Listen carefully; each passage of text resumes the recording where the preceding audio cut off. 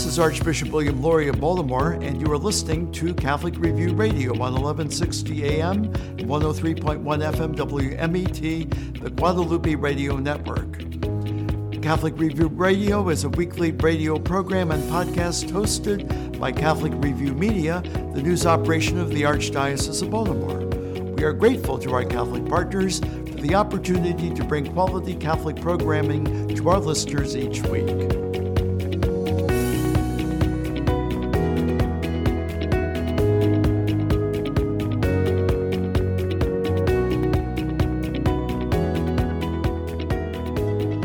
Welcome to Catholic Review Radio. My name is Father Brian Nolan. I'm a priest of the Archdiocese of Baltimore. We are blessed today. Today's topic is From Baltimore to the Border, the story of Sister Liz Sjoberg. She's a young daughter of charity who was a youth minister here, and she's now at the southernmost tip of Texas. So a special welcome, Sister Liz. Thank you so much. I'm happy to be here and to be connected once again to the Archdiocese of Baltimore. Very special to me to be here. So literally, what we're going to do in the two segments, the first segment, we're going to do a little bit of your background, of your story, because you weren't conceived and born as a daughter of charity in the womb. You didn't come out with a habit on, and you were just a regular person and serving the church and very active. So why don't we do a background? Where did you grow up? And tell me a little bit of your backstory. So the long and short of it is that my father was in the Air Force, and so we moved around quite a lot when I was young. Never spent more than probably 3 years at any one place, and kind of settled in the D.C. metro area there in Virginia. And I went to the University of Mary Washington, which is about an hour and a half south of Washington, D.C., and I was a biology major there and had big dreams of curing cancer and dealing with infectious disease, which is interesting given our current times. But yeah, I had that trajectory and that path in mind for myself, and actually met the sisters, the Daughters of Charity, when I was at Mary Washington, did some service projects with them, and ended up on a vocation retreat in Emmitsburg. And it just, that's kind of where it all started for me, where I was starting to think about being a sister and toying with it. And I always tell people I was more of a major in campus ministry than I was a major in biology. So I was spending a lot of time over there at the Catholic campus ministry and just growing in faith, learning to pray, being surrounded by solid friends who built me up, and supporting each other during college. And so after that, I ended up doing a year of service with the Capuchin Franciscans. I was in upstate New York and doing retreats and confirmation, high school class retreats, service projects, things like that in upstate New York with Cap Corps, the volunteer corps for the Capuchin Franciscans. And a real gift to me, and that's kind of how I ended up down in the Archdiocese of Baltimore and Pasadena, and that's where I met you, Father Brian, when I was thinking about what next, because I was still discerning and asking God, what do you want from me, and what's the next best step that I can take?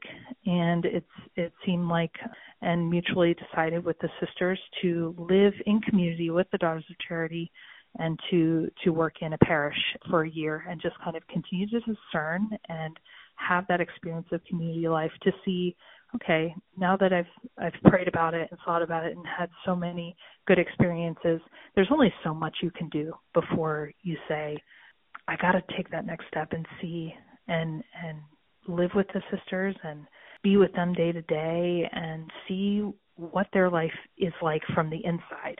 And it was such a beautiful experience to have that, because I was doing ministry with youth and young adults, and I had a gift with that, and it was a joy, and at the same time I was discerning with the sisters. And so that was the best of both worlds, if you ask me, because I can kind of toy and play with it and talk with the sisters and pray with them, and then at the same time, do the practicals of paying off the rest of my debts and doing some good service work and doing the things that I had learned so well when I was in Cap Corps, of how to run retreats, of how to tell your testimony, how to plan events. And those kids there inspired me. I don't know if they inspired you, Father Brian. I think they did. But it was such a gift to be at the parish at St. Jane Francis and to get to know the spirit of the Archdiocese of Baltimore, which has such a strong youth ministry component and good staff and so many youth ministers who were mentors to me. And I was truly grateful for that time. And, you know, I had to continue. I felt like God was still calling me to take that next step to become a postulant with the Daughters of Charity, which is like your first official year of being in formation and continuing to discern, you know, is God calling me specifically to be a Daughter of Charity?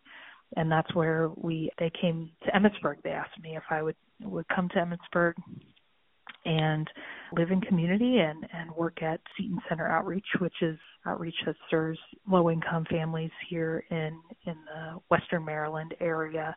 And that was also a powerful experience to me of seeing the sisters in ministry and the way that they served people, because anyone can do good for others, and that's great, and so many people do. And so many married people do wonderful ministry for others, and that's awesome.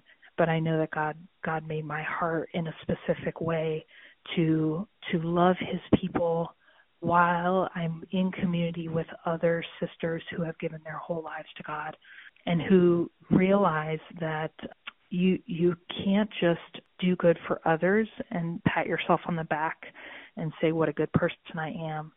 No, like God calls us to serve others in a way that's really humble and to realize that he put these people in our lives to serve, because our life is not for ourselves. And that was a real gift. And I just realized, like, God made my heart to be a Daughter of Charity. One of the things that sometimes when I think about religious life is sometimes it skims over really quickly to, and then I was the Daughter of Charity, and then I entered into it. Can you tell me more about just when you were a youth minister and just a young adult in the Archdiocese, what were kind of things that behind the scenes, like what was going through your mind and heart? What were your fears, concerns, anxieties, and how did the Lord use that time period? Sure. I have the kind of personality where I want to be great at everything. And so, you know, growing up, it was getting all A's and playing piano and practicing for hours and, you know, perfecting certain skills and, you know, why get a B+ when you can get an A, right? So, you know, I think one of the fears that I had about becoming a sister or even about discernment was that I would fail in some way. That, for example, like, that God would not call me and it would be something different and I would somehow have failed, right? That, maybe I would join and then it wouldn't work out for whatever reason. And so I think that the struggle for me was more about thinking that maybe I wasn't good enough or that God couldn't call me. And I think that God, in a lot of ways, had to break down that fear within me so that I could be open. Yep. So for me, God had to break down that fear within me, the fear that I wouldn't be good enough, or the fear that he would call me and then not, or that he would give me a vocation and then take it away, kind of thing. And so he is working in my heart and introducing me to people, sisters in particular, who were normal, for lack of a better word, who were funny and quirky and kind and still very serious about ministry and about working with the poor.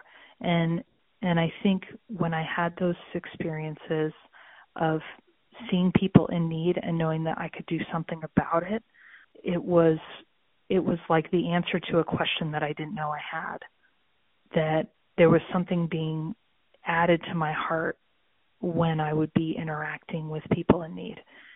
And so that connection and that, I guess, fulfillment is what kind of helped to break down some of those insecurities that I had. And so just like we tell other young people to be open and to put their lives in God's hands, it's easy to say. It's a lot harder to actually do it in practice, and that's where some of that wrestling comes into play, where we have to really surrender to God in the unknown. Right. And there is something beautiful about even having holy patience to say there's kind of an unfolding of a vocation, and through interactions, through you can't skip the steps of your time with the Capuchins, serving with other young adults and doing retreats. You can't skip the steps of being a youth minister and immersed in parish life. That all prepared you for everything, and how beautiful it is. Well, we are blessed to have Sister Liz Sjoberg with us. In our second segment, this topic of today is from Baltimore to the border. And in our second segment, Sister Liz talk a little bit about the work of the Daughters of Charity and really the Catholic presence down on the southernmost tip of the border. So obviously it's always very timely, and the presence of Jesus and his love on the border is a great blessing. So we'll be back in a moment. Thank you so much. I'm Father Brian Nolan for Catholic Review Radio, and we'll be right back.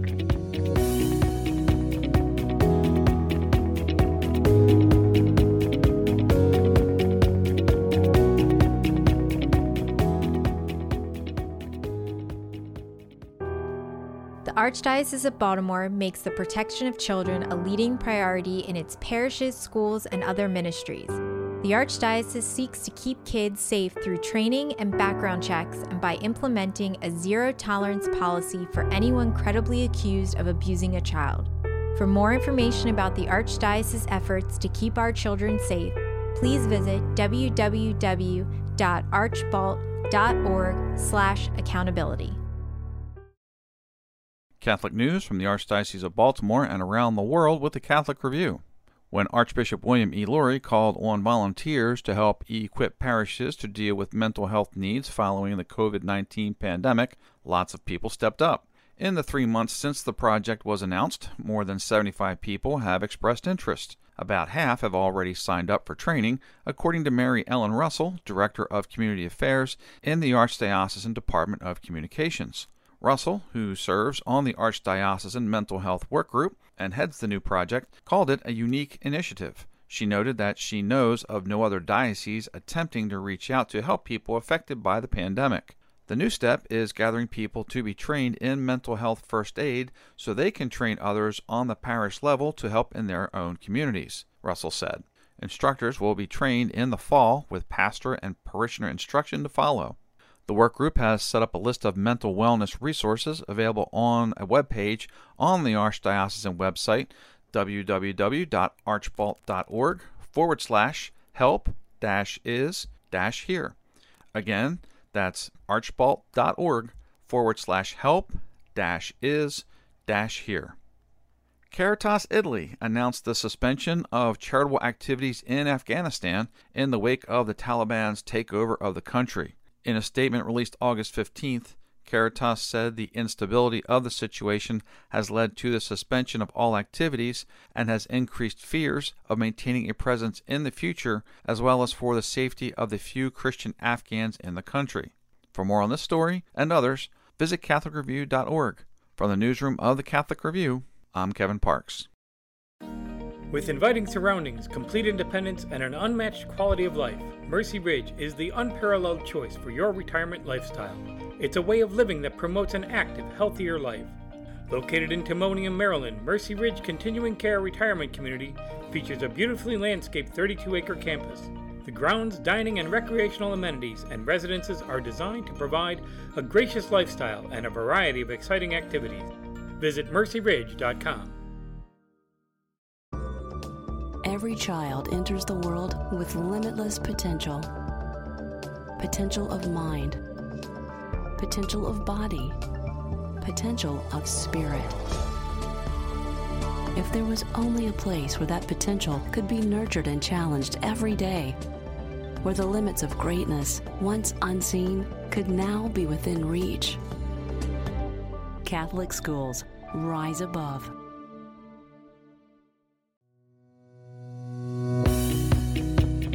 This is Archbishop William Lurie of Baltimore, and you are listening to Catholic Review Radio.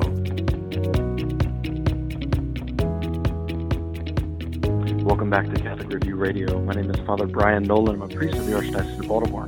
We are blessed to have Sister Liz Sjoberg, a daughter of charity, with us. And the topic today is From Baltimore to the Border.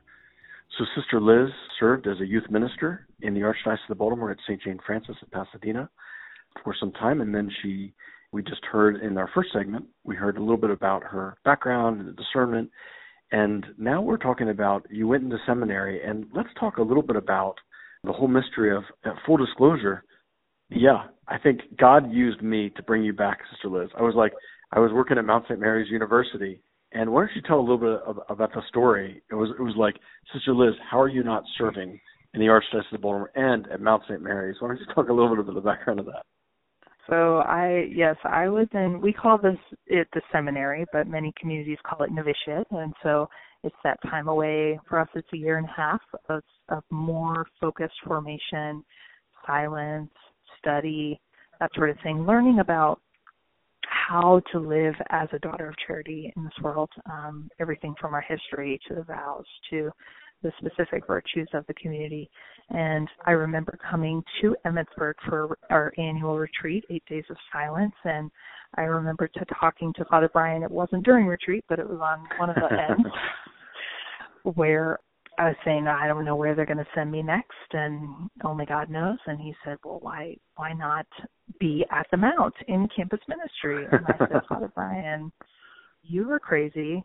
I don't have anything to do with this decision. So he said, you said, give me a name. And I did. That's right. And I couldn't believe it when I got the call that the community had approved for me to come and do campus ministry at Mount St. Mary's in Emmitsburg, because it was providential. It was you thinking, hey, why not do this? Who do I need to talk to? And to me, it seemed like almost like a whim that you brought it up, but you were determined. Well, to me, it runs into the question of providence, because I remember we were looking to hire a position in campus ministry, and we were looking at someone who was good with young adults, and we were like, wouldn't it be great if we had a religious sister here too with our young? So there was like multi-dimension, like you had those gifts. It was natural when you were about to come out of seminary. I remember saying, like, Sister Liz, I think this is God's will. maybe the Daughters of Charity have not figured it out, but it must be God's will. We need to consider that this is a possibility of God's will of you being here. And it really was a beautiful time, the way really just your presence with college students. And in fact, we recently got together with a recent graduate who's now a religious sister with the Community of the Beatitudes, Sister Samantha. And what a great blessing to see how sometimes it works with the providence of through working relationships and friendships and doing ministry in just some beautiful ways while you were here. So I count that as a grace, but I count it as a prompting from God of saying, ask their superior to ask about Sister Liz coming here. And it was like, how can Mother Seton not want a daughter of charity at the Mount? I remember that seemed very inspired. It was a great experience, and being at the Mount was such a gift to work with the young people there and do events and do vocation-related things and retreats. And so it really did help me grow. And, yeah, it stretched me a lot, because I think you, Father Brian, are such a dreamer. And you would say, well, we should do Back from the Dead. A little teaching the faith in the cemetery, yeah.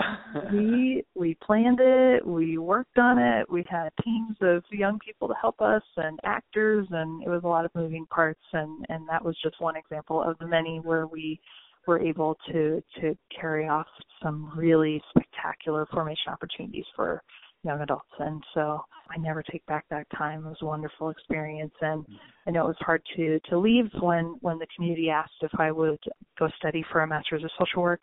And although it was hard to leave, I know that God has his plans. And I went on from there to study social work at the master's level at DePaul University, and continued on from there to St. Louis, where I worked as a social worker in residential care, and working with some very challenging young people who had been experienced abuse and neglect at the hands of their loved ones, and eventually also with young men who had some, I guess you could say, law enforcement involvement, and who had been placed in residential care as an alternative to detention. And so, being a therapist for those young people who were suffering, was another unfolding of God's merciful plan for my life and for the lives of so many that I've been able to be graced to be in contact with.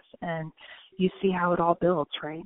And then, then came the opportunity to go to the border, and that was a whole new challenge and a whole different culture and experience. And so I have been down in Brownsville, Texas for 3 years at this point at a social service agency of the Daughters of Charity. And I think one thing that has become very clear to me is that the situation at the border is very complicated. Our agency serves people who have settled in the area, low-income families who need help with various things, many of whom are undocumented or who have family members who are undocumented. Maybe one child or two children are citizens by birth, but nobody else, these blended families. And we work together with the other agencies in the area, including Catholic Charities, to serve the population of the lower Rio Grande Valley. And so our purpose is to do the long-term sustainable development and get families to a place where they can be self-sufficient on their own. And then you have, for example, the Refugee Center that deals more with the immediate emergent needs of those who have crossed the border. And often those folks are going to other destination cities where they maybe spend 72 hours, a few days in lower Rio Grande Valley, but they need help to get to where they're going.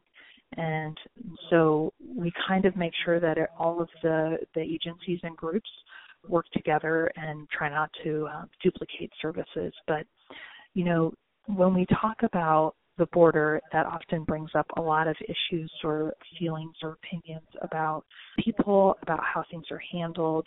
And what I will say is that it's really helped me to understand it from the inside, that there's not just one solution and there's not just one way of looking at it. So, for example, there are people on our staff who work for our agency whose family members are part of Border Patrol or police, or maybe work at the welcoming centers or the detention centers in our area, and they put their lives on the line every day, and sometimes at great peril. And so, if you look at the border, you can't just say, well, everyone coming over is wonderful and they're just trying to flee from difficult situations. And that's true for so many, but there are dangerous people also. And we can't say the opposite either, right? That everyone who comes over the border is dangerous and a drug dealer and et cetera. There really are people that humanitarian help is what they really need, and they are fleeing from very dangerous situations. And so we live in it every day. No matter what administration is in power, we're still serving. And we realize that there are people in need who are coming over the border right now, and then there are people who've been in our area in the Rio Grande Valley for a long time who are struggling. And so we don't ask for papers, we don't ask for information, we just serve. Now, for our immigration services, we do have to ask for information. If people are on their way to citizenship, that's a different situation. But, we are here to help people and lift them out of poverty. And it's a great grace, and I believe it's a call that God has for my life right now. And it's a grace that so many of good heart and a solid mind are there to help those in need. And there is something to be said about the reality that, politicians and lawmakers pass policies. You're the presence of Christ at the border, whatever the situations. And obviously a number of poor, and again, it can include both immigrants, both legal and otherwise, refugee situations, and the presence of Christ. Christ asks us to go everywhere, including the southernmost tip border of Texas. So what a great gift for the Daughters of Charity. I'd like to make a pitch. Do you have any words to any young women who are like, what am I doing with my life? Even just to be open to, what is God calling them? What advice would you have for them? So my first thought is we have to work on our relationship with God. Number one, we'll never know what God's will is if we don't know God. And we have to be open to growing in prayer, to growing in virtue. And that's not an easy thing. because our plans, our ego, our life, we have maybe some certain ideas. And so to place that in God's hands and to watch for the ways that He's working. And whether that's in prayer, obviously, in our relationships, in our close friendships, who can say, yeah, I think this is a path that might work out for you. And to have those mentors who can be around you and walk with you in that process. Great. Well, great words. And we get to talk to a spiritual director or to someone who can guide you, a sister or a priest, just someone with spiritual maturity among the laity, including talking to your parents. So what a great blessing. Sister Liz Sjoberg, there's so many other things we could have spoken about, but it's a blessing to have you. May many people respond to God's grace and promptings as you have, and may God bless you. Thank you for coming today. It's been wonderful to be here. I thank you so much for allowing me, and to all of you who are listening, please be assured of my prayers for you and your families and loved ones. I'm Father Brian Nolan for Catholic Review Radio. May God bless you. The Catholic Review is the only publication in the Archdiocese of Baltimore that covers the Catholic Church full-time. Pick up the monthly magazine at your parish or have it delivered to your home. Subscribe to our e-newsletter for twice-weekly updates. Just text CR Media to 84576. Follow the Catholic Review on Facebook, Twitter, and YouTube. Read it today in print or online at catholicreview.org. That's catholicreview.org. Tune in to Catholic Review Radio next week. Available on WMET 1160 AM and 103.1 FM. Also, WSJF 92.7 FM in the Sykesville area and WVTO 92.7 FM in Baltimore City. Check us out on SoundCloud or your favorite podcast app. Thank you for joining us for this edition of Catholic Review Radio. As we prepare for the week ahead, let us do so in prayer together as one community of faith. Our Father, who art in heaven, hallowed be thy name. Thy kingdom come, thy will be done, on earth as it is in heaven. Give us this day our daily bread, and forgive us our trespasses, as we forgive those who trespass against us. Lead us not into temptation, but deliver us from evil. Let us also ask the blessing and intercession of our Blessed Mother as we pray, Hail Mary, full of grace, the Lord is with thee. Blessed art thou among women, and blessed is the fruit of thy womb, Jesus. Holy Mary, Mother of God, pray for us sinners now and at the hour of our death. Amen. May Almighty God bless us and keep us always in His love.